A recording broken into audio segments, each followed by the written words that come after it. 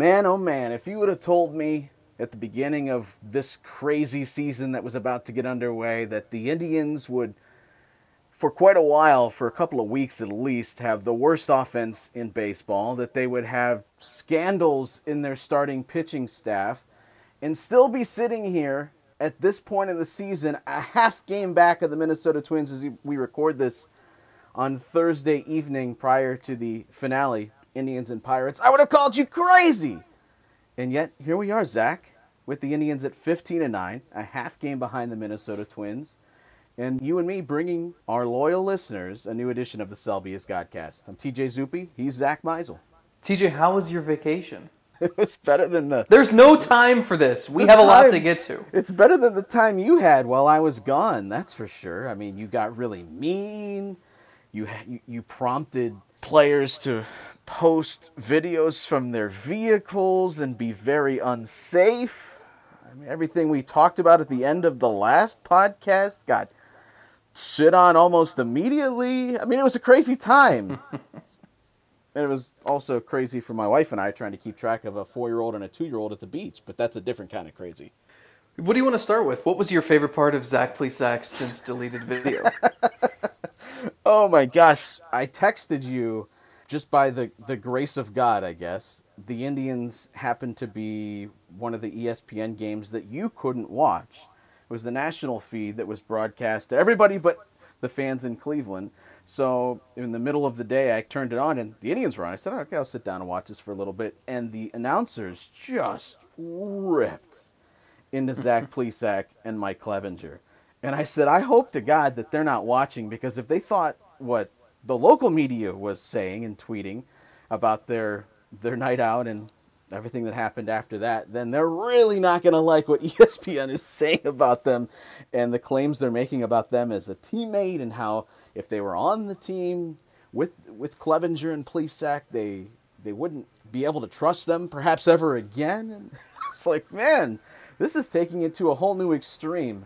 This has been like a choose-your-own-adventure saga. Like, all right, they chose to go out that night, right? So then it's just a matter of what happens next. What page do you turn to? Which option do you choose? Because it could have just been, you know what? They go out, they get in trouble, they're quarantined for a few days, but they come clean right away, and it's over with. They're back in the rotation. They understand they messed up, and we wouldn't even be talking about this. And instead, Clevinger compounds the issue by, kind of withholding the information he knew, flying back with the team. I don't know what the hell the prompt was that had Plesac choosing the adventure that had him making that video, but not the wisest choice. And then you have the team meeting. I mean, it's unbelievable that this has turned into something. I think, a lot of people at first, I think were saying, one argument was, all they did was go out to dinner, like it's not that big of a deal. And it's like, well, that's not all this is, because you have to understand how fragile this season is and what's at stake. But if they handle everything properly, and obviously they tested negative, then I think I agree with that. And then it's like, all right, they just went out to dinner, they screwed up. And it's, you can forgive them if you're their teammates and you move on. But just how they've compounded things here has us talking about this nearly 2 weeks after the initial night. And it's just unbelievable for a team that rarely has this sort of drama and has done such a good job of kind of navigating its way through this here, especially on this road trip. It's remarkable that this is still a thing. And now, we're talking, like, some people believe that, Clevinger could be dealt, or, maybe they don't even come back this season. It's insane. Yeah, you have reports of players saying that they would opt out if either one of those pitchers returned in the near future, the far future. I don't know. It's impossible to know the exact feelings, and you don't get to, unlike in any other type of season. First of all, this wouldn't be a story because two teammates going out on the town wouldn't be an issue. But we'd also be able to approach players and talk to them and have more personal conversations, as opposed to now when you're just doing everything through Zoom. You don't know whether you're getting someone's actual feelings or something that the club is holding up like it's a night show host, just reading cue cards. I don't know. Someone just standing there, applause, applause, yeah, good apology, good apology. It's this entire season is nuts. Of course, we knew that going in, and if you know that going in, then if you're reading a choose your own adventure book, at least keep your thumb back on the last page that you were on, so no, just kidding, I didn't mean to flip to 37, I actually wanted to go to 52, where that doorway leads to, who knows, anything better than what we've seen. Yeah, I mean, it's like, oh, you know what? I know that I'm playing Madden right now and probably shouldn't run this play, but I'm going to throw a Hail Mary here just to see what happens. And, oh, man, intercepted. Well, oh, look at that. Accidentally turned off the game console. So, like, it's one of those things. I mean, what's amazing to me about the whole thing is that, I mean, you got this from Plesac's video. They seemed to have no grasp of how their teammates felt about this, which was remarkable to me. And I know, when Ken Rosenthal and I were reporting the original, just the Plesac part of things, and I was talking to some players just to kind of gauge their reactions, and this was very fresh at the time. And you could tell that guys like, this was not necessarily going to get ugly, but like it was not going to be so simple as, they send Plesac home and they're over it, and like if there's one player there, it's okay. But I think a lot of guys were just floored by the fact that with how strict the Indians have been taking this, and you think back 2 weeks ago, like the Cardinals were in the height of their issues where they weren't playing a game for multiple weeks, and it seemed like every day there was a new postponement. And it's like at that point in time, I know I said like, hey, if they didn't compound their mistakes, like this would have been over with in 5 days and we would have moved on. Well, I think that might be true. I do want to say that like the fact that like these guys helped put together the rules, they created their own code of conduct, they set the penalties and the punishments. Like they had a hand in this. They said all the right things about what the rules meant to them and how important it is to stay focused and not violate protocols. And then you have to make a conscious decision to do that. And I understand, like, even if what Plesac said is true, where all they did was go out to dinner and play with baseball cards and come home late. I mean, number one, we don't know why Plesac got caught and Clevinger didn't until someone found out a day later. Those are questions that haven't been answered yet. Maybe they will in the future, maybe they won't. But also, it's just like, what's at stake. You knew all along. Like there had to be. I want to know what that decision-making process was. That's why I'm fascinated to know. Like if they do bring these guys back, oh my goodness, that press conference, that Zoom call is going to be must-see TV. But I felt like there was not enough awareness about how their teammates felt, and it I got that sense early on. I think when Clevinger was revealed, that escalated quickly, and then the video just put everything over the top. And I mean, it says everything. Like I don't want to sit here and talk for 45 minutes about Zach Plesac blaming the media for reporting precisely what he said they reported. I don't know who he was referring to as being evil and disgusting and blowing things out of proportion, because frankly, I didn't see any of that. But like the fact that they drive up to Detroit, they had a chance. I don't know what it would have taken, because clearly their teammates and the coaching staff had a lot of pull in the decision, but they had a chance to return to the team. I mean, they brought their baseball equipment, and the fact that didn't happen, shows me like they did not quite grasp how their teammates felt about this. I thought it might have been something I said back when you had the Bauer meltdown and the ball getting thrown over the center field fence, and I think I said something to the effect of what you and I think about that in that moment. It doesn't really matter. It doesn't register, and I think both of us kind of laughed at it because it seems so very Trevor.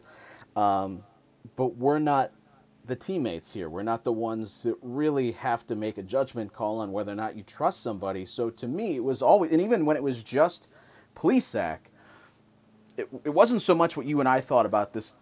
It's how does it impact your team in the sport and their ability to continue playing, and you're putting others at risk.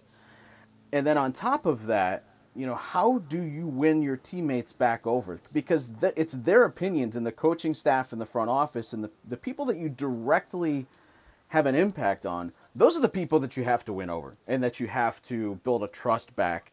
It doesn't matter what any of the fans think or what you and I think, because if they come back and they win their teammates back over and they go out there and perform, I think everybody eventually is going to get over it. But it so much comes down to, what do those other guys in the locker room feel about this situation? If they feel like they can get over it and they can forgive them, then they move on and everything, hopefully it's a lesson learned, and then you go from there. But it just doesn't seem like any of that was handled correctly, and it brings us to be in this position here today where we're talking about Tristan McKenzie coming up and making a start this weekend, which is exciting in itself because we haven't seen him pitch professionally now for going on 2 years. So that, just to see a top prospect has some level of excitement, but it's not something that you and I anticipated coming about in this sort of fashion. And you have Adam Plutko thrown into the rotation, and not only does it impact, whether or not your team is at risk from COVID, potentially you bringing that into the locker room or games being halted, but now you're out and your team doesn't have two of the best pitchers right now in the American League for an extended period, and they might feel like they can't ever bring them back. It's a lot of that is just really, really selfish behavior. And I don't want to say that they are selfish, but they acted selfishly. And it's on them now to handle this. And I don't know if it's a bridge that can be mended.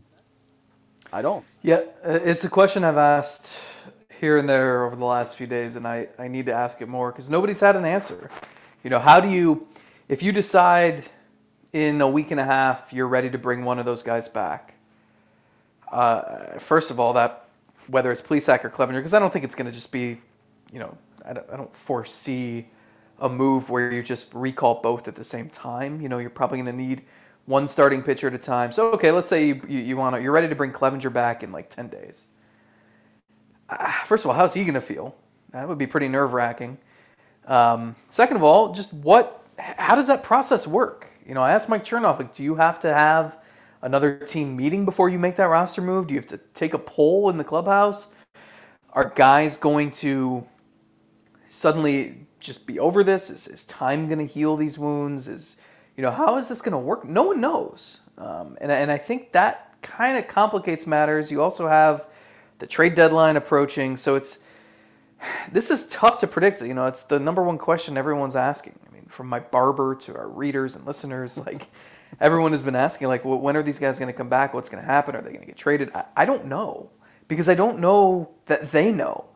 And I don't think Tristan McKenzie coming up and making one start means if he pitches well, then they're going to trade Clevinger. That's not how teams don't operate in those sort of short samples. But I think anything's on the table now. I really don't have an answer. And I did want to say, I saw some people saying, Oliver Perez, who cares? He's 39 years old. Why does it matter what he says? If he was going to opt out, let him. Clevinger and Plesac are more important to the roster. That doesn't matter to me. The leaders in that clubhouse, and you can tell they value leadership and they value good clubhouse chemistry based on the decisions they've made here over the last couple of weeks. So Oliver Perez is important. He's had a big impact on James Karinchak and other relievers in the bullpen.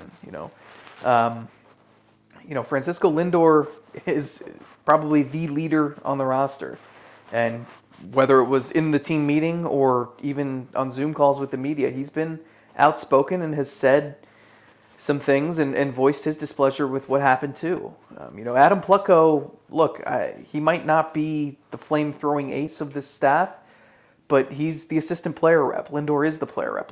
These are people in important positions who have demonstrated leadership to get to those positions. So what they say does matter. It carries weight in the clubhouse. Even if you're not an all-star, you can be an important cog in the decision-making process. And if it puts them in a position where they have to make a trade based just on this, then, God, that's even more unfortunate for the organization. And I know the first thought is everyone's safety and well-being. But from a front office standpoint, you have to think about how does this impact if you were to trade one of those. Now, every team you talk to knows that these two guys might not be welcome back into their clubhouse. So it's going to be a little bit more difficult here to have a trade conversation with somebody and feel like you hold the leverage in this situation, knowing that the other team knows exactly where you're coming from. And I don't think the Indians would ever put themselves in a position where they feel like they have to take less than they would take otherwise because of an off the field situation, unless it's just straight nuclear. And I don't know that we're there in this situation. Yeah, I mean, I would think that, I'm guessing here, but like I don't think Oliver Perez would make the same threat in 3 weeks. Maybe, you know, I don't think this needs to be a season-ending thing or a Cleveland-ending thing. I would think eventually there would be an opportunity for these guys to come back to have heart-to-heart conversations with the players they upset. But that's on Clevinger and Plesac too. 100%. To have the right mindset. Yeah, you can forgive guys, but the guys have to be asking for forgiveness in the right ways. If they're still holding a mindset that everyone is out to get them and that they did nothing wrong, then I don't foresee any of the players' minds ever changing. So that's on, it's not on. Well, and I know you weren't saying this, but it's not on Oliver Perez. It's not on anyone else, Adam Plutko or Francisco Lindor, to forgive them before Plesac and Clevinger are, deserving of that. And you can say, I don't think that they're malicious. I don't think they're bad people, but you can still say this is something that absolutely bothers me, and put yourself in a position of any of the players that are following the protocols and would love to go out and have a drink or have dinner or do whatever else they would normally do on the road or even at home. And it basically said, aside from them lying to their teammates, but it basically said, we are more important than you because we get to go out and do whatever we want to on the road. Even if it's as simple as going to have a dinner, we get to go do that and you don't. And that's not going to sit well with anybody. Well, Adam Plutko said himself, he said, these grown-ass men can tell you how they plan to earn our trust back. That's on them. And the very next morning, Zach Plesac released a 6-minute rant from a moving car with no seatbelt about, how the media made him out to be a monster. So you can see how the first response was a swing and a miss, and certainly teammates were not satisfied by the initial attempts there. But yeah, I mean, it's... But as you said, that's not... You can get mad at the media, but it doesn't matter. It's your teammates and the failure to grasp at the people that were really upset, right. were the guys that are sharing the same locker room with you. That was really the biggest problem, because it doesn't matter. You can lob grenades at the media. It happens all the time. Who cares? No, and I mean, I think that's that's basically my point. But I do want to say, like, first of all, I mean, in Plesac's video, he never even acknowledged the fact that his teammates might be disappointed in him. I mean, he never... The caption to his video started with 3 words, not an apology. I mean, that's... And you had your teammates calling you out publicly the night before. I mean, it's pretty... It's just a lack of self-awareness. And look, he's young. I mean, it's a little different with Clevinger, who's 29, going on 30, who's been in the league for a while, who's basically Plesac's older brother at this point. And so I think you hold them to different standards, too. The only thing, circling back, like, whenever... Again, if they're going to... McKenzie's in the rotation for the time being... Maybe they give Logan Allen a shot at some point, Scott Moss. If they're going to turn back to Clevinger at some point and or Plesac, I just wonder if it's going to have to be the sort of thing where it's like, okay, we need a starter 7 days from now. Let's start this process now. Oliver, here's what we're thinking. Are you okay with this? What would you like to see happen? And you almost need approval from the veterans, the leaders in the clubhouse, before you can even reach out to make that move. I mean, this is going to be, whenever they do this, it's going to have to come with some foresight. It can't be like a last-minute thing. I mean, they decided on McKenzie within the last 24 to 48 hours. I think they were still technically debating it on on Wednesday. So I don't think you can do that with this. I think you're going to have some runway time just to get everybody on the same page and make sure everyone's okay with it. I mean, even when this initially happened, the team wasn't playing great baseball. The offense was scuffling, and the starting pitching was carrying it. So at that point, it's not even like, well, we can be won over because we're chasing down wins here, and we really need these guys.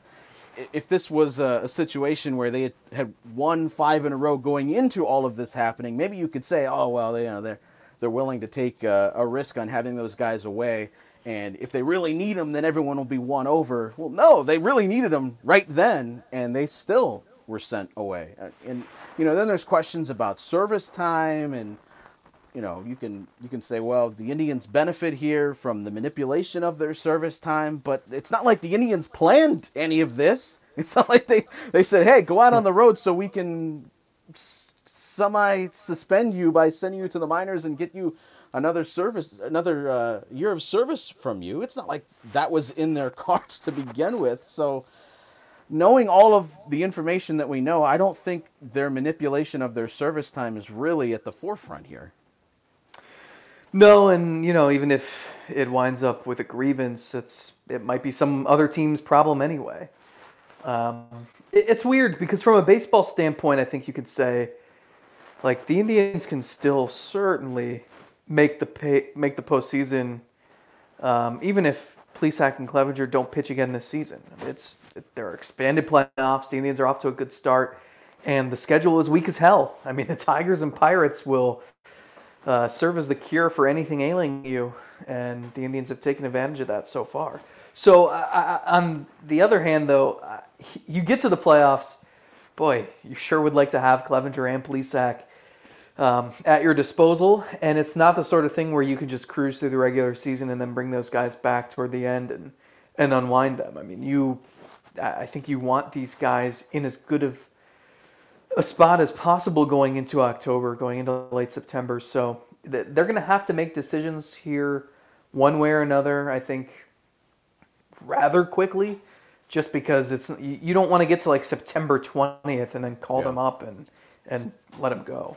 Yeah, at that point, what are they good for? What can they give? Are they coming out of the bullpen at that point? I don't know what you would do in that situation. So yeah, it's not good to try to unwind that and find what the answer is. I don't know that we have a good answer yet, and maybe still some tempers need to cool and some apologies still need to happen. But that all originates from Clevinger and Plesac, and you're absolutely right. One of the reasons why it was at the tail end of the last podcast, and I was a little bit more willing to, I don't say look the other way, but be more forgiving with Plesac, is because he is young and maybe doesn't grasp his actions. But Clevinger, man, you're a veteran. You consider yourself a leader on this team, especially in your pitching staff, and you got to set a good example, and he absolutely failed at doing that. And now the team and certainly those guys personally have to pay the price, at least in the short term. It is a little bit interesting, though, seeing the offense come back to life and maybe start to do some of the things we anticipated, because it's not like the offense has been great here in this stretch, but it just looks like they're starting to perform the way that I thought they would, which is like a little bit better than middle of the pack.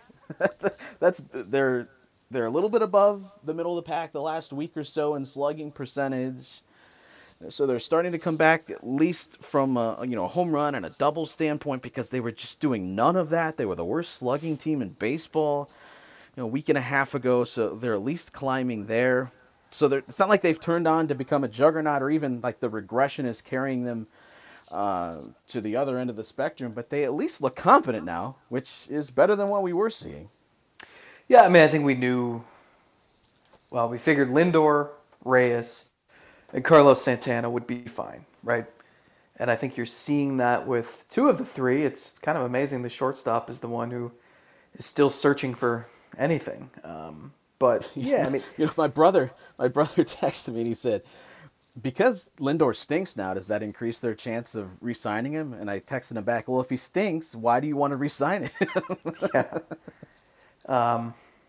He's bizarre. I mean, he does not look like himself the way he's chasing pitches and just, I mean, I said, I think in a piece today, like rarely do I actually put stock in when, the old cliche of, oh, he's pressing, he's trying to do too much. I think players, coaches, fans, media members rely on those cliches way too often. But I think they apply to this situation. Like, he is just like lunges at every breaking ball, swinging first pitch every time, and is just trying to do anything he can, and he's grounding into so many double plays.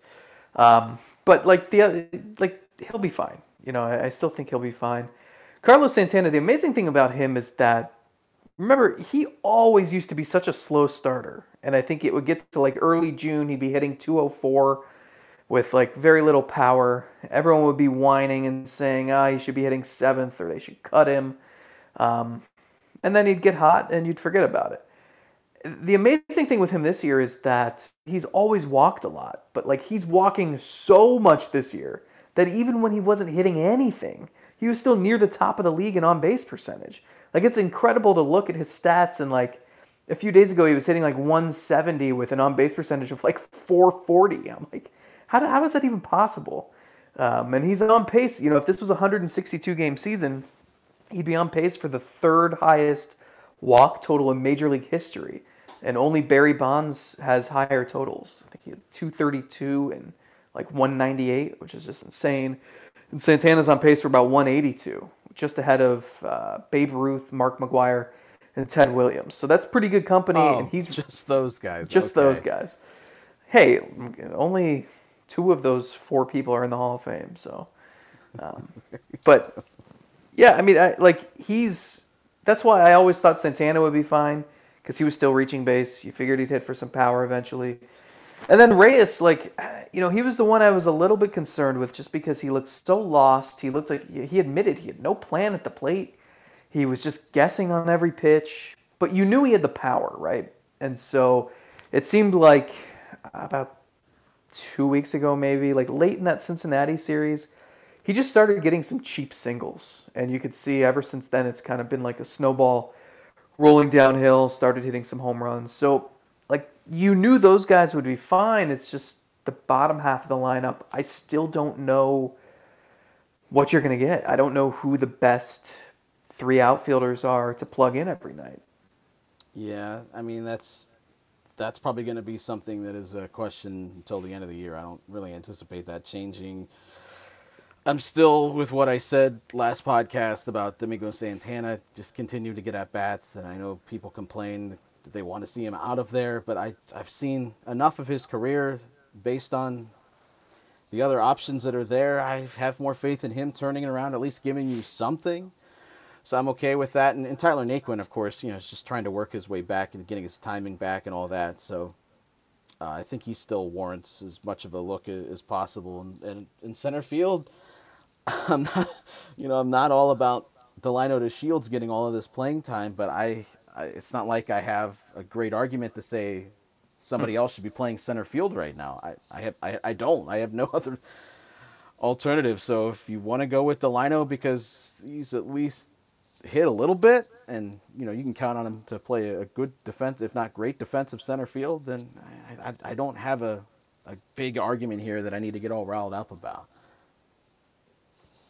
Yeah, I'm with you. I mean, it'll be interesting to see. I have no concept of how busy the trade deadline will be. Yeah, it's weird. I'm sure the Indians will do their due diligence and at least look into some outfield options. But, I mean, I'm assuming it's going to be Naquin and Luplow in one corner, yeah, Domingo in the other, and DeShields / Zimmer / maybe Mercado again eventually in center. And so, to me, that screams, can you find someone who you're confident is an upgrade over Domingo? If not, I don't know. One thing that's kind of hurt them is that if Franmil Reyes had been playing outfield consistently in spring training and in summer camp, and they felt comfortable with him in left or right, then you could add any hitter because you'd have your DH spot available. Yeah, although Domingo hasn't exactly played enthusiastic outfield as we kind of expected. Getting back to Lindor, he's twice as good as Melky Cabrera was. Oh God. But getting back to Lindor, his profile to begin the year, or I don't even know what the right phrasing is at this point to declare what we are into this season. But I mean, he is swinging at more first pitches than at any point in his career. A little over 30%. That's up 4% from last year. He is swinging, and he's seeing far fewer fastballs. Maybe that's playing into it.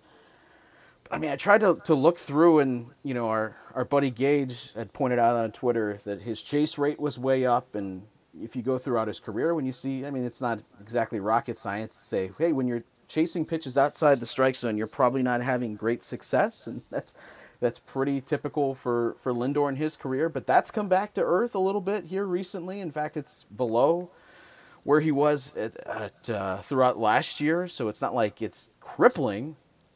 He is pulling the ball a shit ton, though, and you're still getting the pulled fly balls, which are the best kind of fly balls to hit, but he's also hitting the ball on the ground 70% of the time, which is like 15 to 20% more than his typical career average. It makes him very Take that, easy. launch angle nerds. He makes it very easy to defend when you're hitting the ball on the ground, pulling it right into the shift every single time. I mean, if you look at the expected numbers, it paints a little better story than what he is right now, but not a lot. It's not like he's had a lot of bad luck here. He's not really scalding the ball.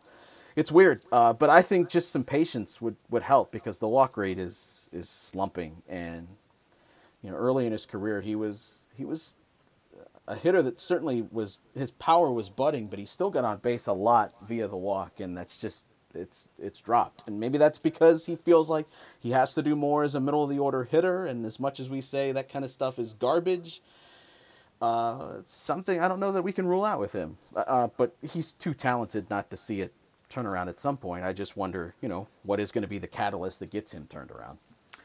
Yeah, I mean, we said what would determine this team's fate is whether the offense could rebound enough to offset the regression that would hit the pitching staff. And I think we've seen a little bit with the pitching staff. I mean, Carlos Carrasco's come down to earth a little bit.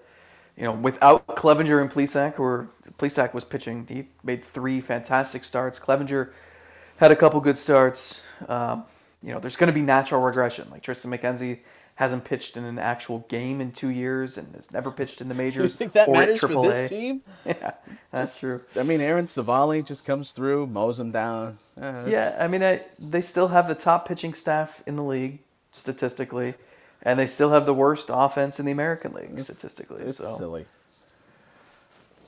Yeah, I mean... You didn't miss anything on your vacation, basically. Not at all. No, nothing happened. Nobody's mad. Nobody's upset. No fires to put out at all. Remember when we were talking about closer controversy? Remember when that was a thing in the first week and the biggest storyline with this team? And I am still all aboard the Karen Check riding the fireman train, too, Yep. by the way. Everyone wants to anoint somebody the closer, but How having about Phil Maton? Yeah, having him and his ability to float wherever, well, right now, wherever Sandy Alomar needs him, and eventually Terry Francona, that's a humongous weapon. And I keep waiting for that meltdown outing, and it's like nowhere in sight. You wonder how he could ever get hit at this point. He's been incredible. Yeah, I mean, that's the preferred role. I mean, Cody Allen will never get the credit he deserves for his fantastic tenure in Cleveland. But he was so much more... He seemed more valuable, and it seemed more efficient before he took over the closer role. When he was that guy who Terry Francona plugged in the 7th or 8th inning, whenever it was the highest leverage situation, you had 2nd and 3rd with 1 out, and the heart of the Tigers order up, and you wanted Cody Allen to get Miguel Cabrera out. Like, that was fun. I think every team should do that. I don't think you need to just pigeonhole your best reliever into the 9th inning. And that said, you'd still like more from Brad Hand, who's had 8 appearances this year and only 1-2-3 inning. And it's just like every time he goes out there, you're reaching for a bottle of whatever liquor you have in your cabinet. Yeah. No, see, and I'm okay, and I don't think they're going to do this unless Brad Hand has a couple of more giant hiccups or worse. But I'm okay with just if the the highest leverage ends up being the final 3 outs of the ninth inning, then go to Karinchak. Don't just be committed to going to Brad Hand and say, well, Karinchak is the fireman and he can't appear in the ninth inning. That's silly. But I would prefer not having the best reliever tied to the final 3 outs with nobody on base, especially with Karinchak's ability to strike everybody and their grandmother out.